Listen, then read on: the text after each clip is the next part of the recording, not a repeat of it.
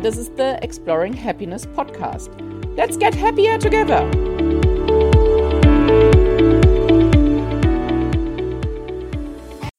Hello! This is the last episode of season 2. I actually did think that I'm going to interview somebody, but then I had so many topics to cover that I preferred this way, maybe next season. Who knows? So the last episode I want to spend thinking about well-being or happiness, government or economy. I like the idea, but I couldn't really understand it until recently when I heard a talk of a Welsh commissioner. I do know about Bhutan, the little country in the Himalayas, which measures everything on how much happiness and not wealth or status or power it will bring. I like that because I think we should all do that.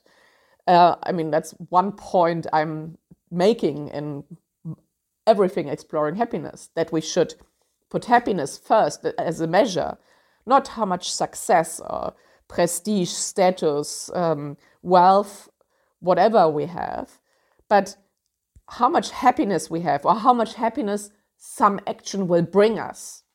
Because I think when we think money or things, material things or status, power will help us to be happy, which I think we still do, even though we should know better by now, it undermines the idea that there are so many other ways to be happy. And it doesn't necessarily involve having millions of dollars or great big houses or yachts or a beautiful partner or a high social status. Those can all contribute to our happiness, but happiness lies somewhere else. It also lies in the appreciation of these things. But I think we can only understand that if we work towards happiness and not towards success or wealth. So it's interesting when countries start to do that, because I think it's mostly always about power and money. I mean, why else do they stuff the poor people who jump on a boat and try to cross the Indian Ocean by boat to come to Australia? Why do they stuff them on some hellhole island, which actually costs so much money that they probably can just buy them all a nice house in Australia and still would have money left over? That can't have anything to do with happiness. That can only have something to do with power and a scarcity mindset. And I mean, Australia is not the only one. It's also not the only policy or political way to deal with things. And other countries have similar examples. I thought the other day, why can't we have a happiness party? So, which is really just focusing on happiness. I mean, the governmental problems would still be similar. I mean, there's still education and defense and international politics and finances and budgets to sort out. But if we think about how it contributes to happiness, just having that as like the happiness party instead of Labour or Liberal or whatever it is, Greens is not too bad, but still happiness is higher. It aims for something higher than that. It includes all the other things. And it's a great motto, happiness, the happiness party. And no, it's not about smoking marijuana all day long or having glasses of red wine. It is really about making politics, but with the aspect of happiness. And not just one person's happiness or a few people's happiness, but really looking after what brings most happiness. And that's where I come back to that talk of the Welsh commissioner. She's the commissioner of Wellbeing, I believe. Wales also has started to follow a happiness or well-being policy. So they measure everything, every decision, governmental decision, based on what well-being or what happiness that brings to their country and their people. They have worked that out together. So in a way, they have consulted their citizens, and they have deducted guidelines and principles.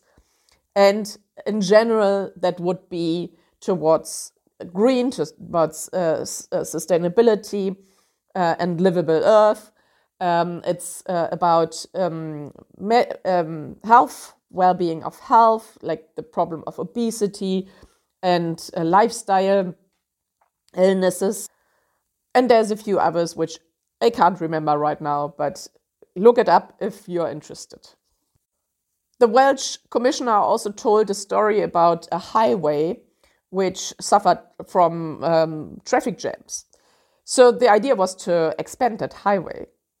But expanding that highway, like a lot of times, would have cut into nature, into actually a nature reserve. Quite a valuable one, apparently. I think they are all valuable. And then she also said it's not getting rid of the problem of obesity. So people would just be more able to sit in cars for hours, actually, instead of moving more. So that highway wasn't built, it wasn't expanded. I found that very interesting because a lot of times people would insist on their right to drive a car and drive with a car to work. And I mean, I have no idea how people get to work, so they probably still are in a traffic jam. But if the decision is not just toppled because of cutting a nature reserve and fostering obesity, but at the same time, there are more mechanisms to counteract obesity, for example, like, and that's what she mentioned, investing into public transport, but also in really investing into cycling, into movement, into councils who work towards fostering exercise and whatever. I have no idea how to do that, maybe by having more space for that or having groups for that and just having a general promotion of moving more, like here in Australia, the May 50K, where we are supposed to, I think, either run 50K or walk 50K steps. And they say that in the radio and they promote that everywhere. So creating initiatives and programs to foster that culture of exercising and moving instead of sitting in cars. I guess it could also be an initiative and program to appreciate nature reserves and nature. I mean, we are all really aware of global warming, I guess. So it's a wonder that we still are really happy to cut down nature reserves. I'm not, but still, to expand highways. I really like that tendency. It makes me hopeful for the future. It makes me positive that we can break out of cycles of these belief patterns that we have to have a growing economy, that we have to have more power and money and whatever, and that those things are more important than actually well-being and happiness. It is hopefully that we understand that we don't have to be busy all the time, that we don't have to be productive all the time, that we can take breaks, that we can look after our bodies, that we don't live in scarcity, particularly not in the Western world, at least not where I'm living, that there is abundance. And if we embrace that abundance, that we don't have to store that many resources. We don't have to have everything anymore. I mean, we already have so many things. And maybe we are able to make better do with that and use the share economy if we need a tool or gadget or something to have that just for temporarily.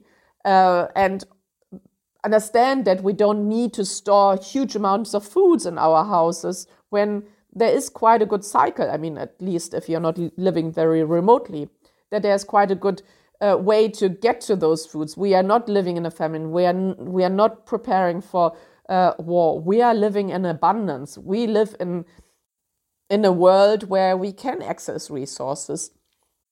We don't starve, and I'm talking about the Western world here. And we should embrace that, and we should focus on the next needs, which don't need to be material. Let's look at the immaterial needs. And happiness, I guess, is the top of that. So let's look towards that and see if we actually need all the things, all the consumption and production and whatever to that extent, or if we can reduce that so that we can all live on this earth, including the current nature and animal landscape, without destroying everything, while also being happier and healthier in minds and bodies, and in our society, in our communities, in our society. I think that's all very hopeful, and it means that we start to embrace where we've come as humanity, not fighting for immediate survival all the time, at least not in the Western culture most of the times. I'm very aware that not all people in this world are as privileged as I and probably you when you're listening to this podcast are, and that we can spread that. With that, I finished this season with a hopeful lookout for the future. I wish you a happy day, a happy week, and happy days until the next season.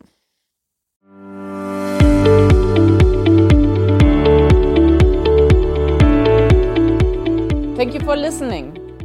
Talk to you next week when we explore more happiness together.